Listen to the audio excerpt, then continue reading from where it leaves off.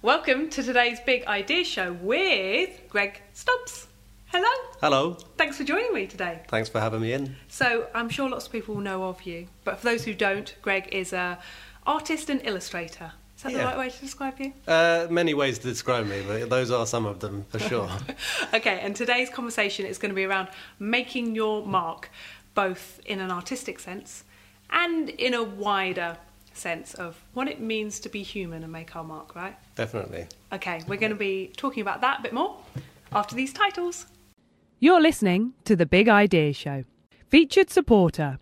Boldfish Glass Services are bespoke, high-end glass manufacturers offering outstanding quality and service to help you bring your construction or interior design ideas to life.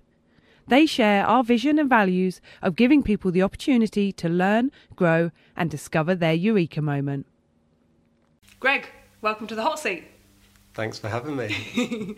You actually commented, didn't you, on Brit's video that we did a little while back, and I thought, got to get you on. Yeah, for sure. I mean, Bridget is amazing, and she obviously commented about me as well, which is always nice. So, Exactly. So I thought, what better way to flow from one to the other? And I've seen your work online for probably years, actually, when I think about it, and seeing all the stuff all over the place. So I thought, yes, actually. So it's a perfect time to comment. Thank you. Brilliant. Thank you for joining me today.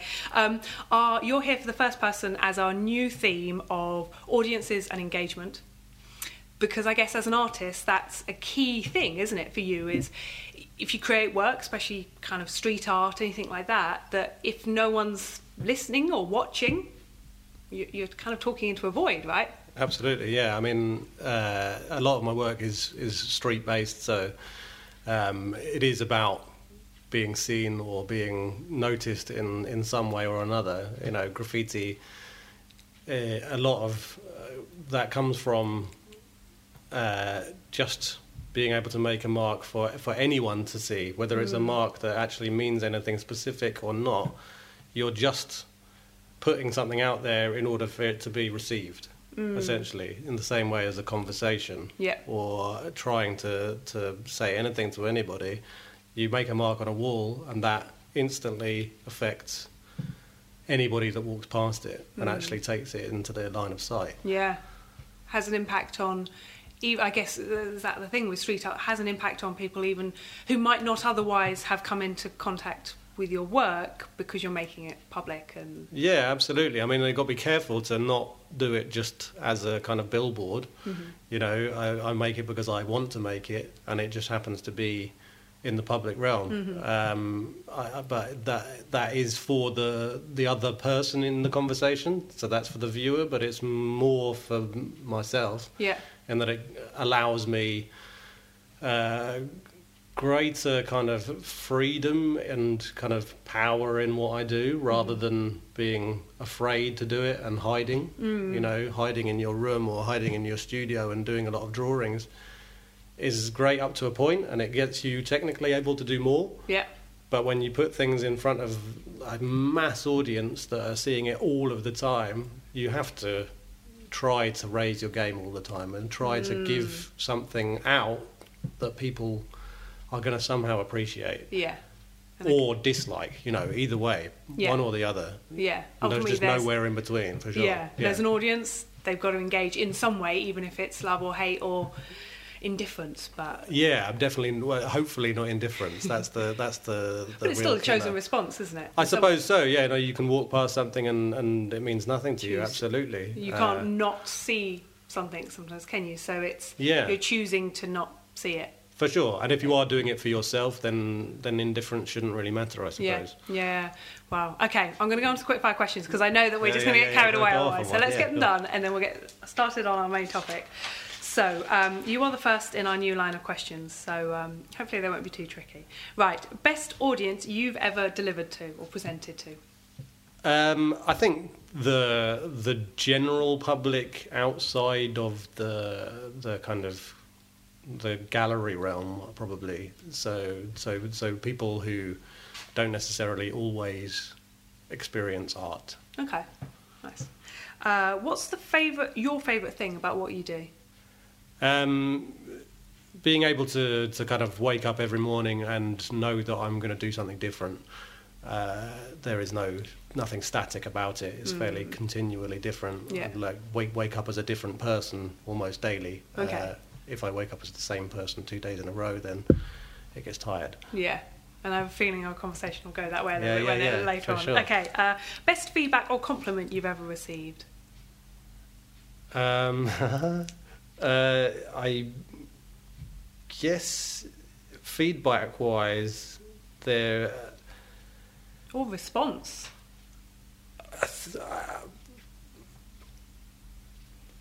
Can we go past this one? Sorry. Yes, we can skip this one. If you think you'll think of something later on, maybe. It might come up. Yeah, for sure. Yeah. Who is your ideal audience? Again, people who wouldn't necessarily always see street art or see illustration or see art in general. Quite often kids, like young people, because they're open to the possibilities of anything that you make. They're not kind of they've not been put into a state where they're conditioned into liking one thing and disliking another. You get a true response. Yeah, exactly. Yeah, okay, great. How do you make work grab their attention? I mean, I do things large scale a lot of the time, and obviously that naturally does it. People see things big, and that's very basic, but it's true. But I think the subject matter and the narrative is a massive part of that. Giving some kind of story in your work so that people can feel attached to it and wonder what is more to it, whether there's anywhere else it goes. Make them think. And not just think, but be involved in a piece of artwork. Feel like they're in it rather than standing in front of it. Yeah. Okay, nice. How do you engage with new audiences, do you think, and get people to listen? It's a hard question. Yeah, but I think in numerous ways, really, quite often not just visual. I think you have to give people as many opportunities to be involved as possible. And visual only gives you one opportunity. So I'm talking about using sound, using smell, using any kind of means to get into someone's brain. Any sensory means, and not just visual. Something where, again, people can feel like they're fully involved in it. That's what I got, I think, and that was what I had where you'd come up in conversation with Bridget, was around the Cheriton Light Festival. And when you said about sound, that I instantly went there and thought of your work. That was, for sure. I can't remember what it was called, but I just remember going in and it was like the light was a really, I know that's visual, but it kind of feels like it gets you to a different level, doesn't it? No, it's definitely getting you beyond and just the sound visual. And the kind of animal noises, wasn't it? Or kind of forestry. Yeah, I mean, so it was called The Matter, that piece. And I was working with a company called Butch Auntie on projection mapping. And projecting mapping onto three-dimensional shape. So they're making a character that actually kind of came to life and people could hug it and get fully in it, really involved in it, really and it would speak to you and it would tell you things. I mean, it would fart every now and again and things like that as well. So, but also, I think that's really important when you're dealing with everybody.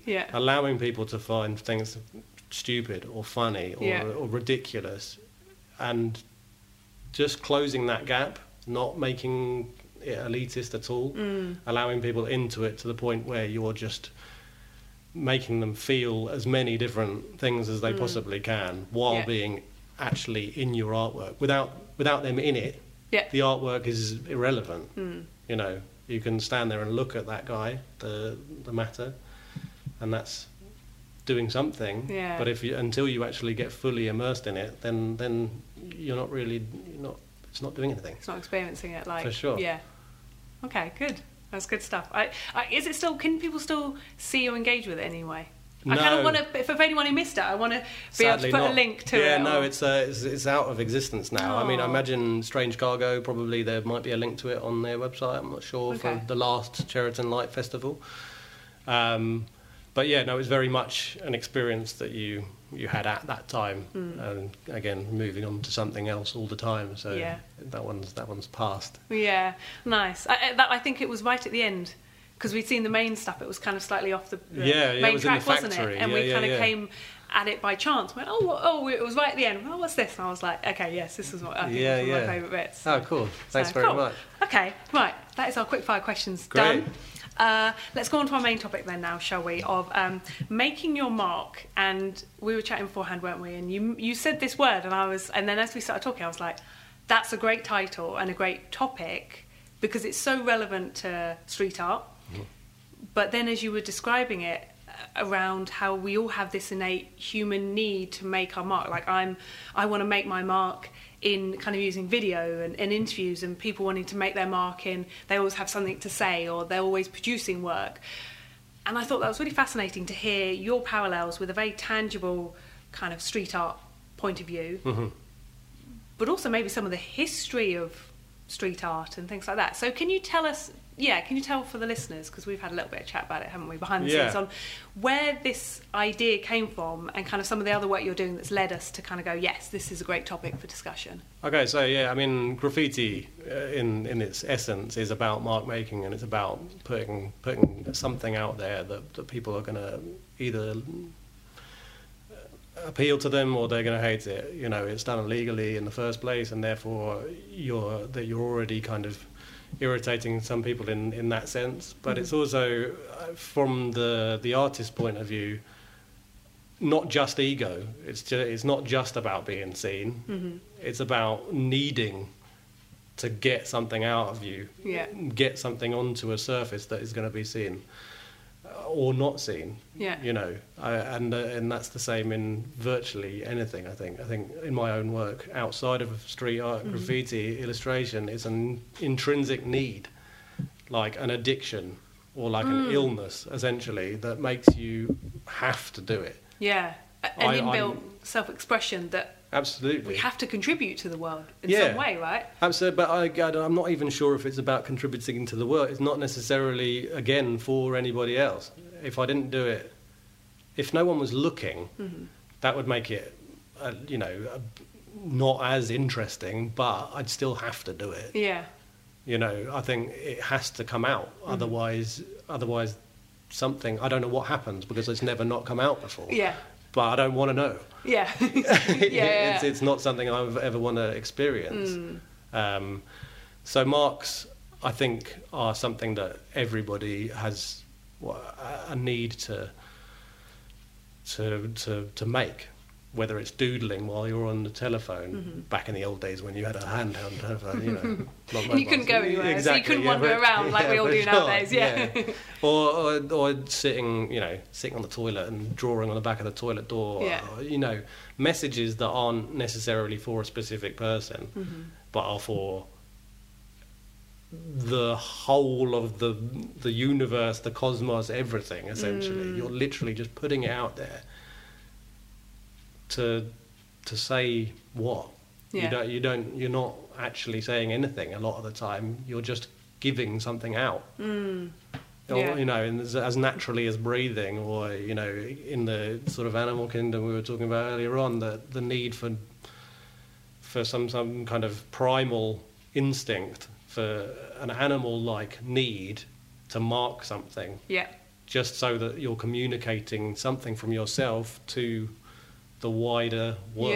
Do you think that's an instinct thing? Kind of if we're looking at it from an animal kind of primal thing, is it an evolutionary thing that to kind of reproduce how we're inbuilt, that by making a mark, it's there so that society or our race continues in the same way as animal would? I haven't expressed that very well. I think I know what you mean, though. And that's why it feels like we have to do it. It's not essential. I think, it feels like it's essential, but obviously, like reproduction, eating, or, all of those things are genuinely necessary. It's not something that has to be done, but I think that there's something in humans, and not just humans, animals also, but particularly in humans, that they need they feel like they just have to be heard in some way or another. Even if you are the most reclusive person, even if you're really hiding from the world, there's still some tiny part potentially that means that you need to put something out there, and maybe that's in some kind of mark that you make. So I'm working with Canterbury Cathedral this year on an artist residency starting in October and finishing next October, and it's all about that lost artwork and ancient graffiti, essentially. Yeah, nice. Which is amazing, really fully getting to research that and work with the archives there at the cathedral, work with professionals who this is what their life's work is about, and finding out why people make graffiti and why they used to, and how it's changed in its perception and how much less acceptable it's become. Did they have the same sort of aim? So what are the reasons that people did it historically? And is it the same as why people do it now? And is it just our society of it's not accepted anymore? Or is there something else? I think you were seen by less people a while back. Again, partly social media, that sort of thing, means that everything you do is really seen. Where I was talking to a chap at the cathedral the other day, and he was saying that beyond sort of mid-1800s, just before that, essentially carving something into a piece of stone in the cathedral was not unacceptable. People were allowed to do that, really, not encouraged, not in a kind of like definitely scratch your name or whatever into this piece of, but it was not seen as a bad thing. And it's so much more permanent, isn't it, than doing a piece of graffiti that can be covered up by something else. Yeah, for sure. I mean, it's there. It's not going anywhere. Yeah. It's literally carved in stone. Yeah. So people were able to do that, and people were only in the cathedral during services. So people were carving essentially graffiti into the fabric of the building during a service. Yeah. But no one was apparently batting an eyelid, And it's really interesting, particularly with that project, is seeing how graffiti works and how, in some ways, it has stayed the same. And so there are parts of the cathedral where there is a lot of it, and there are generally a bit more hidden away bits. And it's that kind of, you see that somebody else has made a mark, so you can leave a mark there. Yeah. And now you can't. You're not supposed to do that. Don't by any means carve on the cathedral. Don't go graffiti. But it's something about the fact that somebody else has done it means that you feel like you can then become part of that conversation, and then it spreads, right? Yeah. So you end up with one tag or whatever out on the street, and then it spreads. Yeah. And somebody else thinks that okay, and then it takes over. Yeah. And that's not a bad thing from my perspective. That's giving everybody the opportunity to speak. Yeah. It's not about somebody being technically excellent or making something beautiful and therefore they're better than somebody who just wants to make a mark. Yeah.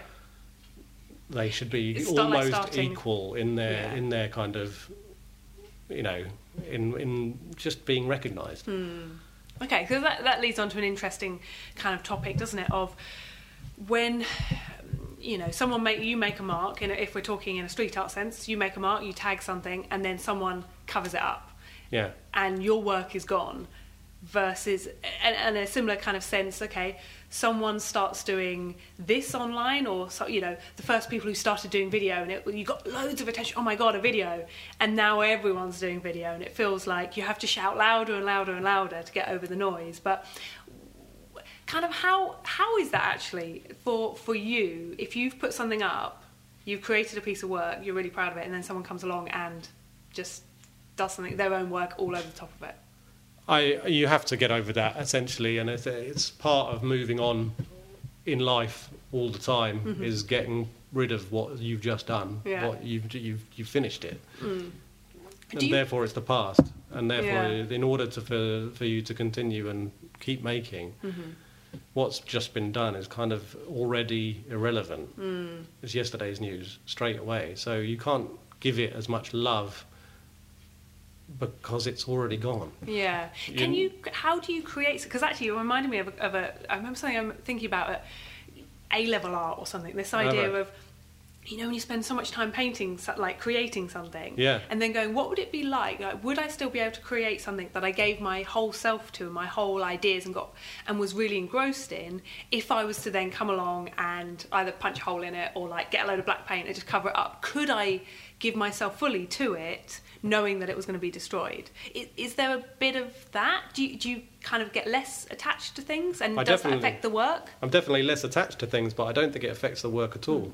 I think it's self-preservation, essentially. You know, life has an end, in the same way that a piece of artwork has an end. Yeah.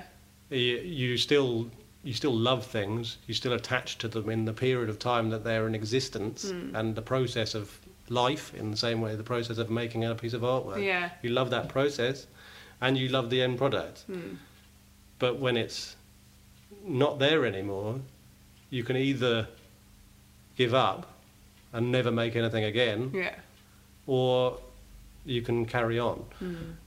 And it's all about trying to carry on. It's all about trying to find a way of making yourself do something more for yourself, and for the viewer up to a point. Do you find it's that idea and taking that mindset that you must have to be able to do that and not get too attached, does that translate into kind of other areas that you can flow with and be a lot more present to what you're working on now, rather than, I guess, being attached to the future or attached to the past? Yeah, I mean, I think it definitely means that it's always current, you know, and that, again, is part of that variety of needing to wake up and do something different each day.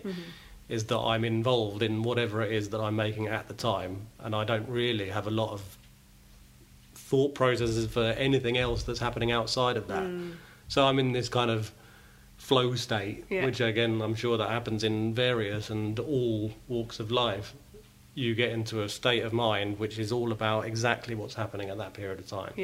So my dad, who was an illustrator also, William Stobbs, amazing illustrator, he was keen on this idea that you had like he called it the demon, the thing that kind of gets into your head or gets into you while you're in this state of being, which is completely focused. So it's not about what's already been, or it's not about what's going to happen next. It's about what you're making at the time. And I think I'd like to think I would live like that. So picking up on that idea of kind of how much do we evolve versus how much should we, I guess, once we've found something that works, and this is kind of, I guess, speaking to your creative side in terms of how much should we move through ideas for, actually I haven't really worded that, but we've kind of covered that, haven't we? Yeah, up to a point. I mean, yeah. We haven't said it explicitly what we were talking about before, but we have said... No, we have covered it a little bit, though. Yeah, just by accident, really, rather than... Okay. How your mark evolves. It's probably good that we paused anyway, because I was thinking, how do we pull this all together? What was the other bit? So making your mark, does it have to be positive? And then how your mark evolves? Yeah, I mean, the positive part, maybe. We haven't necessarily covered that. I'm just trying to think how to word it as a question. Because I think that's really interesting in terms of people's social media presence and the way that they kind of sell themselves as a whole thing. Whether it has to be positive or... Okay, actually, now I can go into that. Okay. So we're talking about making your mark, but I think within that gives people a lot of freedom to say whatever they want to say, they have the right to say. But of course, sometimes that can come out positive and positive to other people, to the audience, or sometimes negative. And I guess in its nature, some people, graffiti is illegal, but at the same time, people love, a beautiful piece of work. Banksy is obviously, doing very well for himself. Where's the balance, do you think, in being able to make your mark, it being a human thing we need to do, be it, creatively or in our communication generally, of how much we should go, well, I don't have a right to be negative against other people versus having something to say? Yeah. What I say now and what I actually do is probably going to be quite different. I think the way that things work now is that you are highly edited, and you're able to edit yourself in everything that you do all the time, and therefore you can say lots of terrible things behind the keyboard and then delete it before it is seen by the rest of the world, and you're not allowed that in real conversation. So I think also in artwork, you do a lot of stuff behind the scenes before the thing is seen by the world. So you're constantly editing yourself. Yeah. And I think maybe sometimes that means that you're never really allowing people in or allowing the world to see what the real work is. Yeah. Or in terms of social media. Stuff. Exactly, the process, but also in not just visual arts, in anything. You're not seeing the reality. You're seeing something that's very, very polished. Yeah. Where you didn't used to necessarily see that. You're able to polish everything now to the point where anything that's kind of not gritty, that's a terrible, like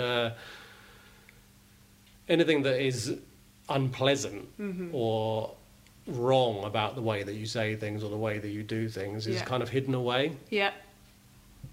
And I feel that's kind of sad. You need to be able to see both. You need to be able to offer people the sadness and the grief and the horror and all of those things in order for people to really understand what you are. Yeah.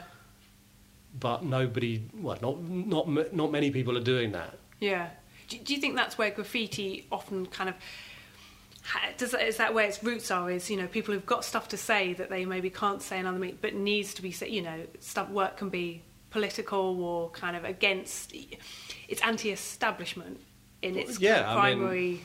It is for sure. This comes in so many guises now. There are so many possibilities.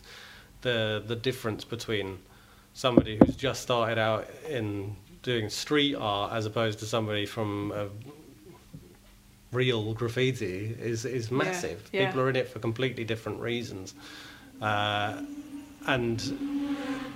I think again it all boils down to a need to make it and the need to do it. Yeah. More so than even being seen doing it.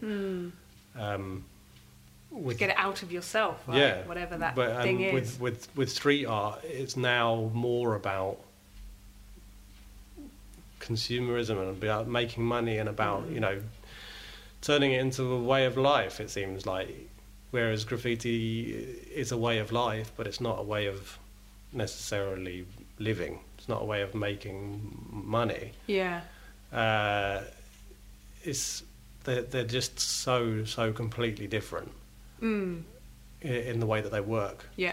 And the way that they work in different places culturally is hugely different. Yeah. So the UK, there's not always as much respect there for old pieces as there is in other parts of the world. So in Italy recently, and talking to a graffiti artist, and they don't touch pieces of artwork, illegal pieces that have been there for a year, 2 years, 3 years, 4 years, 20 years, 30 years. Then they're held up as history. Wow. Those marks have been given reverence, they've been given a place, and if you go over that, it's not good. That's massively disrespectful. Really? But here, that's not how things work. Everything is continually over the top of over something, and there's still history in that. Yeah. If you look deep under, in the thick paint. Yeah. But it's not treated the same way, and it's not kind of given that kind of respect, I don't think. Yeah. Do you think there's something to learn in those ideas? in kind of, like we said, taking the graffiti street art idea and applying it to everyday life and our communication and expression, that we should be considering or learning or more considerate, I guess. Stuff online, like that's always the example, isn't it? That's most people's access, because they don't have the skills or ability to go and tag, or the inclination, but they still have stuff to say. Well, you're doing it online. I mean, a Facebook wall or a Instagram or whatever. It's funny, it's called a wall, isn't it? Exactly. You are tagging a wall. You're literally, that's what you're doing. Yeah. Digitally, essentially, you are saying something. Yeah. And it lasts and someone's going over it all the time. Yeah. It's happening constantly. Yeah. And at a rate that is insanely rapid. Mm-hmm. What you've said happens at the same time as however many hundreds of millions of other people are saying something at the same time. Yeah.